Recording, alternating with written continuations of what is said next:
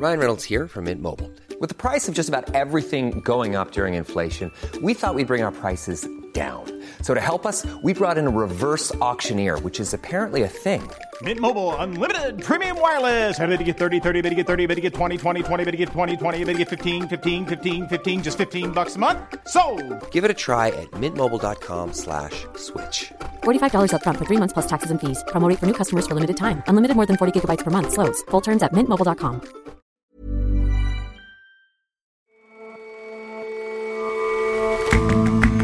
Hello and welcome to The Intelligence on Economist Radio. I'm your host, Jason Palmer. Every weekday, we provide a fresh perspective on the events shaping your world. Every year since 1965, a genial gentleman from Nebraska has put his thoughts into a long letter. Tomorrow, he'll put out another one, and hundreds of thousands of people can't wait to see it. Our correspondents and editors weigh in on Warren Buffett's wisdom. And there's tremendous growth in a genre of Japanese literature, books written by and for the elderly. But as lives grow longer, the young too are getting a peek at what lies ahead.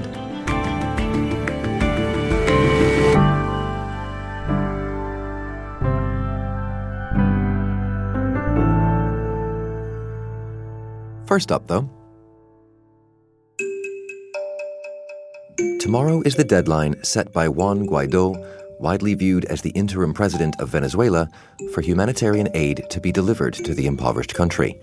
Venezuela has been facing rampant hyperinflation and shortages of food and medicine after years of misrule by President Nicolás Maduro, who still clings to power. Mr. Maduro won the presidency again last year in elections that were widely viewed as fraudulent. Now, Venezuela's opposition and more than 50 countries recognize Mr. Guaidó as the president. He's been organizing stockpiles of food and medicine in Colombia and Brazil and will be traveling to the Colombian border from Caracas to meet the deliveries. He's also called for volunteers to come to the border and help distribute it. Pero hoy la guerra que libra Venezuela es la guerra contra el hambre. But Mr. Maduro says he'll block any aid deliveries. Yesterday, he closed the border between Venezuela and Brazil and has threatened to close the border also with Colombia. Es el llamado que yo hago a las fuerzas militares de Colombia. Nicolás Maduro, the president, basically denies that there's a humanitarian crisis going on in Venezuela. Part of the case that the opposition is making is, we're the guys who can, relieve these shortages and begin to feed you properly and begin to provide medicines in the hospitals. So will any of Mr. Guaidó's humanitarian aid make it into the country? Brooke Unger is our Americas editor. What is Mr. Guaidó planning this weekend? He set February 23rd as the day when all this aid that's piling up in Colombia and other countries around Venezuela will begin to move into Venezuela to relieve the humanitarian crisis there. And the big question is going to be, can he make that happen, and what will the government do to stop it? And where is this aid coming from? A lot of it's coming from the U.S. There are also some European countries that are contributing aid to this effort. So it's coming from quite a number of places, but mainly from outside the region. And why this deadline? What's special about the 23rd?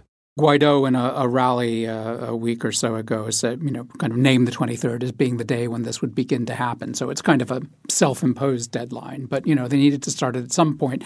And, obviously, in addition to being a day when he hopes that aid begins to flow into Venezuela, there's a lot of politics and symbolism surrounding this day. So he not only wants food and medicine to get to people, but he wants kind of the world to sort of rally around the idea that his interim government is going to provide support for hungry Venezuelans. So about that crucial question of can Mr. Guaidó get this aid through, do you think he can? What's the plan? What he does have, what he's trying to have, is he's signed up hundreds of thousands of volunteers who are supposedly going to try and begin to bring this aid from the border with Colombia into something like 12 cities inside Venezuela. How that actually is going to play out will be very interesting to see. We don't know exactly what his tactics are going to be. One thing to point out is that the border between Colombia and Venezuela is pretty porous. You could have volunteers crossing the border at unguarded points and attempting to bring aid in that way. There's also speculation that there might be airdrops of aid from U.S. planes. Aid could come in that way or by boat. So we don't know exactly what route the aid is going to take, and what we really don't know is what the reaction of Venezuela's armed forces is going to be. What might they do? Why can they be seen to stop aid coming in? The government portrays this essentially as a sort of invasion of Venezuela. I mean, they regard the delivery of American aid as being kind of a cover for an American attempt to topple the government, an American invasion of sorts. And, they would see stopping the aid as being a way of defending their sovereignty. President Trump has come out clearly in support of Guaido. You can choose to accept President Guaido's generous offer of amnesty to live your life in peace with your families and your countrymen. What's America's interest in this whole question? Donald Trump has taken a very firm and consistent line against the Maduro regime, which is not entirely consistent with his line on other repressive dictators in the rest of the world. There are various explanations for that. I mean, one reason may be that there are quite a lot of Americans of Venezuelan and Cuban origin in Florida, which is an important swing state. And so Trump wants to appear to be on the side of those people who are certainly against the Venezuelan regime. It's also true that, some prominent Republicans, in particular Marco Rubio, who's from Florida, has kind of made it his cause. Right. And what about the effect that might have then in the country? Could it be that the Venezuelan people like a meddling American administration even less than they like the situation they've got? There's a big risk here. At the moment, the U.S. and the opposition in Venezuela are kind of working hand in glove, and the opposition have gone along with very, very tough American sanctions, which, the hope is that those sanctions are going to dislodge the regime by denying the cash it basically needs to survive. But, in doing that, it's also going to worsen the plight of the Venezuelan people. So, you have this rather ironic situation where in order to push the regime out, the opposition is siding with measures that will hurt their own people. At the moment, there's an alliance there. But it's certainly true that if the U.S. follows through with its threat to begin to use military force to push the regime out, then the equation could change. I think it's very important that this process in Venezuela be seen as Venezuelans getting rid of a dictatorial regime rather than as Americans coming in and imposing a government that suits them. Will this work for Mr. Guaido? Do you think that he will be able to sort of assume power in full, or will Mr. Maduro hang on in the long run? I think that's very, very difficult to say. It's clear that the pillars of support for this regime are crumbling. They've lost public support. They've lost international support, except for a few isolated countries like Russia and Turkey. Even China is kind of wavering. They're running out of cash. But unless you begin to see real signs of defection within the armed forces, this regime can go on. And there's no further indication that support for him within the sort of the higher echelons of the military is crumbling? At the moment, there's no such indication. I mean, you had the defense minister saying a couple of days ago that the coalition arranged against the government would have to topple it over his dead body. The Army High Command seems to be pretty solidly with Maduro, so there's no real indication except for a few isolated cases of defection that the army is going to desert the regime. Right. Brooke, thank you very much for your time. Thank you.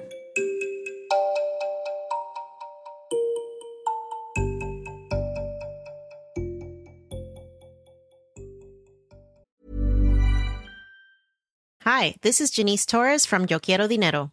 From a local business to a global corporation, partnering with Bank of America gives your operation access to exclusive digital tools, award-winning insights, and business solutions so powerful, you'll make every move matter. Visit bankofamerica.com/banking for business to learn more. What would you like the power to do? Bank of America, N.A. Copyright 2024.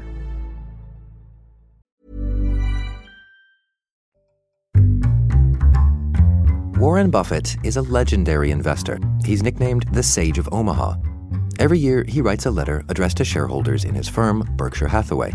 This year's is out tomorrow. It's hotly anticipated by lots of people unconnected to the company as well, in part because he's renowned for his folksy wisdom. Do your own work and make your own judgment. Be fearful when others are greedy. Be greedy when others are fearful. You only find out who's swimming naked when the tide goes out. If a horse had been making the investment decision, we wouldn't have the automobile. These mantras carry a lot of weight, given Mr. Buffett's achievements.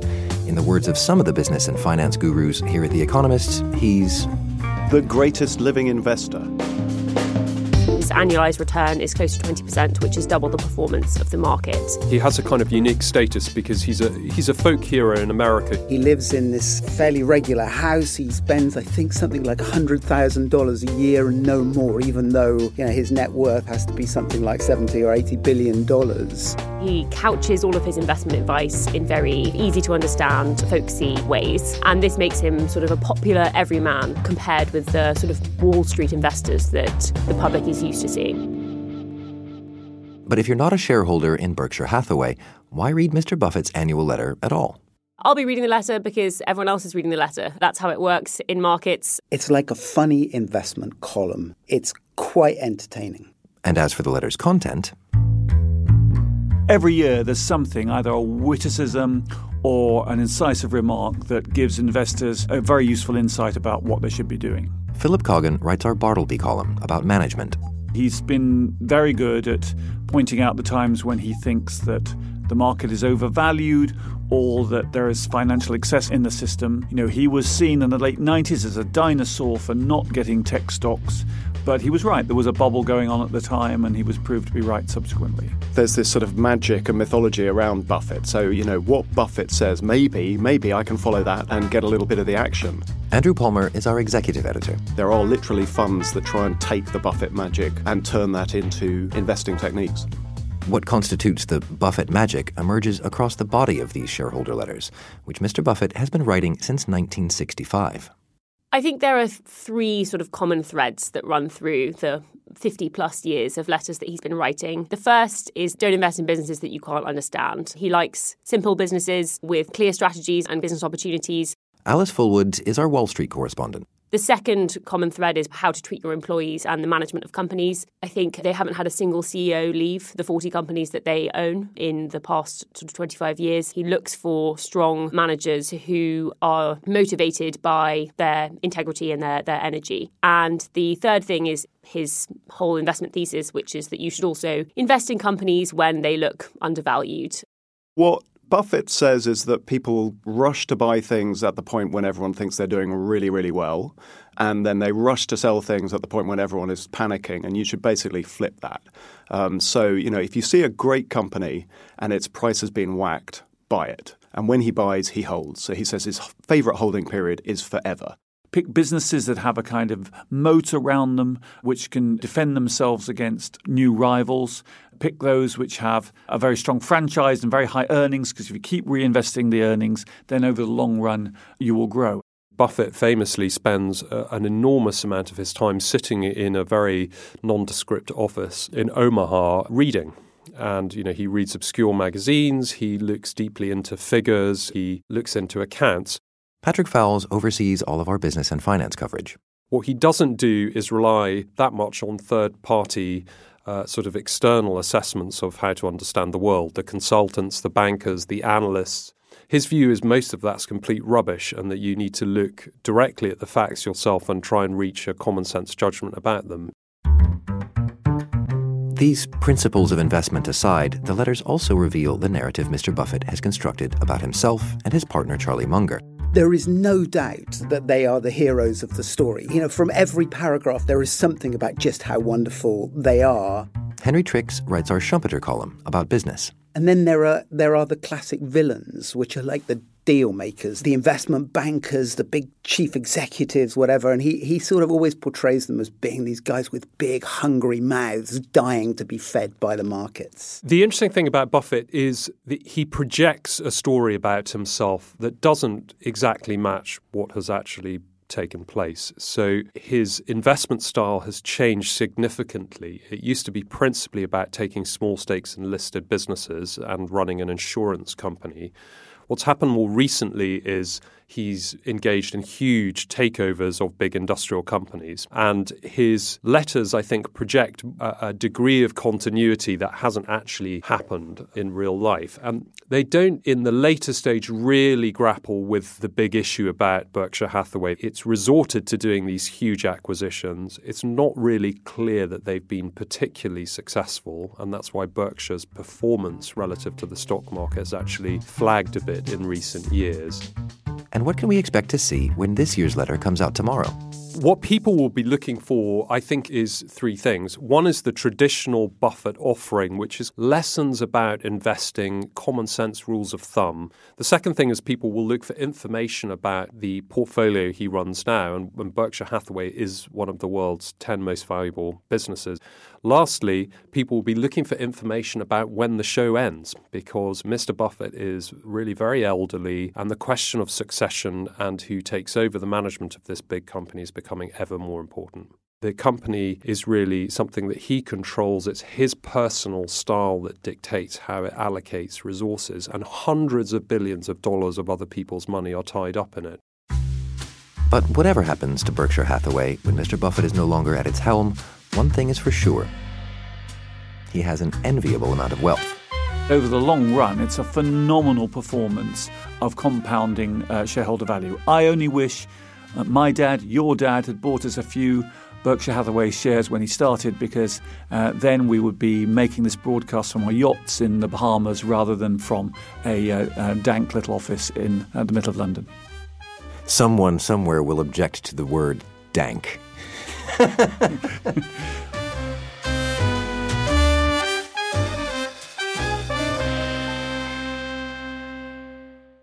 With the Oscars coming up on Sunday, attention is focusing on diversity in film.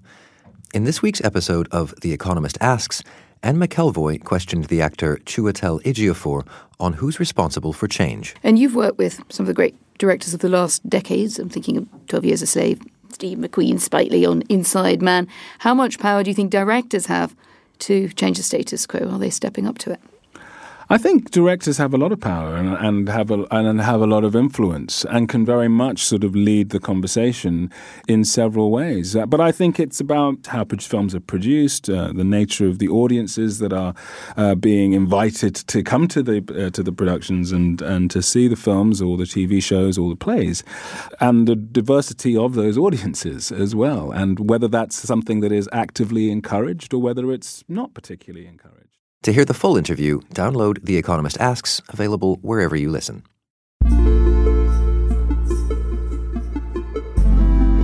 Sarah Burke is our Tokyo bureau chief. She's noticed a change in her local bookstores. A large part of my job here in Tokyo involves looking at Japan's aged population. I mean, it's really at the forefront of aging. 28% of the population are over 65 already, and that is projected to rise. So I spend a lot of time sort of looking at different ways that we can talk about this, be it from pensions to healthcare to the more sort of lighter things like elderly literature. Elderly literature, what do you mean by that? For or by? Both. So what we've noticed recently in the last couple of years is there are a lot more books by quite old authors and aimed at older readers. So we're talking about people in their 70s, 80s and 90s. I mean, there's a whole genre here called Arahun literature, which is by those who are around 100 years old. You know, the best-selling book in 2017 that sold 1 million copies was by a 95-year-old author, Eiko Saito, about age 90 and what's so great about it. So she sort of writes this quite humorous essay about what it's like being old and sort of the challenges of it, but also some of the sort of funny aspects of it. And so what about the authors? What's the demographic writing these books besides old? I mean, the other thing that's very striking is they're women. I mean, almost entirely women. So the essay I mentioned about what's so great about being age 90, that's by a 95-year-old woman. And obviously women here do have a longer life expectancy and live longer, but they also say, this research body, that it shows that the Japanese are passionate and interested in the sort of life of strong women, which is interesting because Japan is not a place that is necessarily the most gender equal country in the world. And so what kind of themes do these books take on? I mean, before they used to talk about things like dementia and nursing and the gap with generations, you know, sort of classic trends. But now you're seeing a lot more things talking about sort of the elderly way of life, how to live, how to find meaning in life once you're in your sort of old age. And you reckon that that's sort of a direct reflection then of the fact that people are living longer? Yeah, I mean, they're living longer, but not only are they living longer, they're living healthier. So people retire 60, 65, and they might well live to their 85, 90. So that gives them a good few decades of life left. And how has that in turn changed the industry that publishes these books? The amount that people are spending on books here is declining, but that's less pronounced for those over 60, 65. So they're still reading.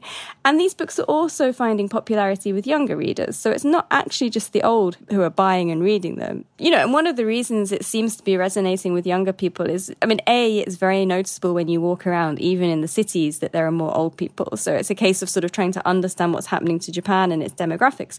But there are also some themes that come out in these books, like loneliness, for example, that are not just experienced by the old, they're also experienced by younger people here, as in other countries. Sarah, thanks for your time and happy further reading and in due course maybe writing. Thank you very much.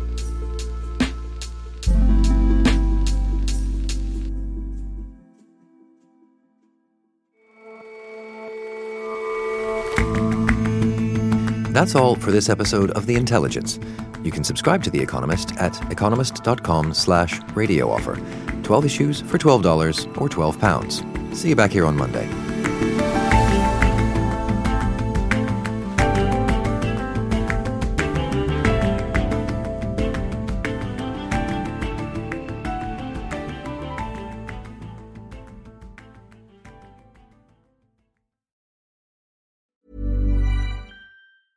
Hi, this is Janice Torres from Yo Quiero Dinero.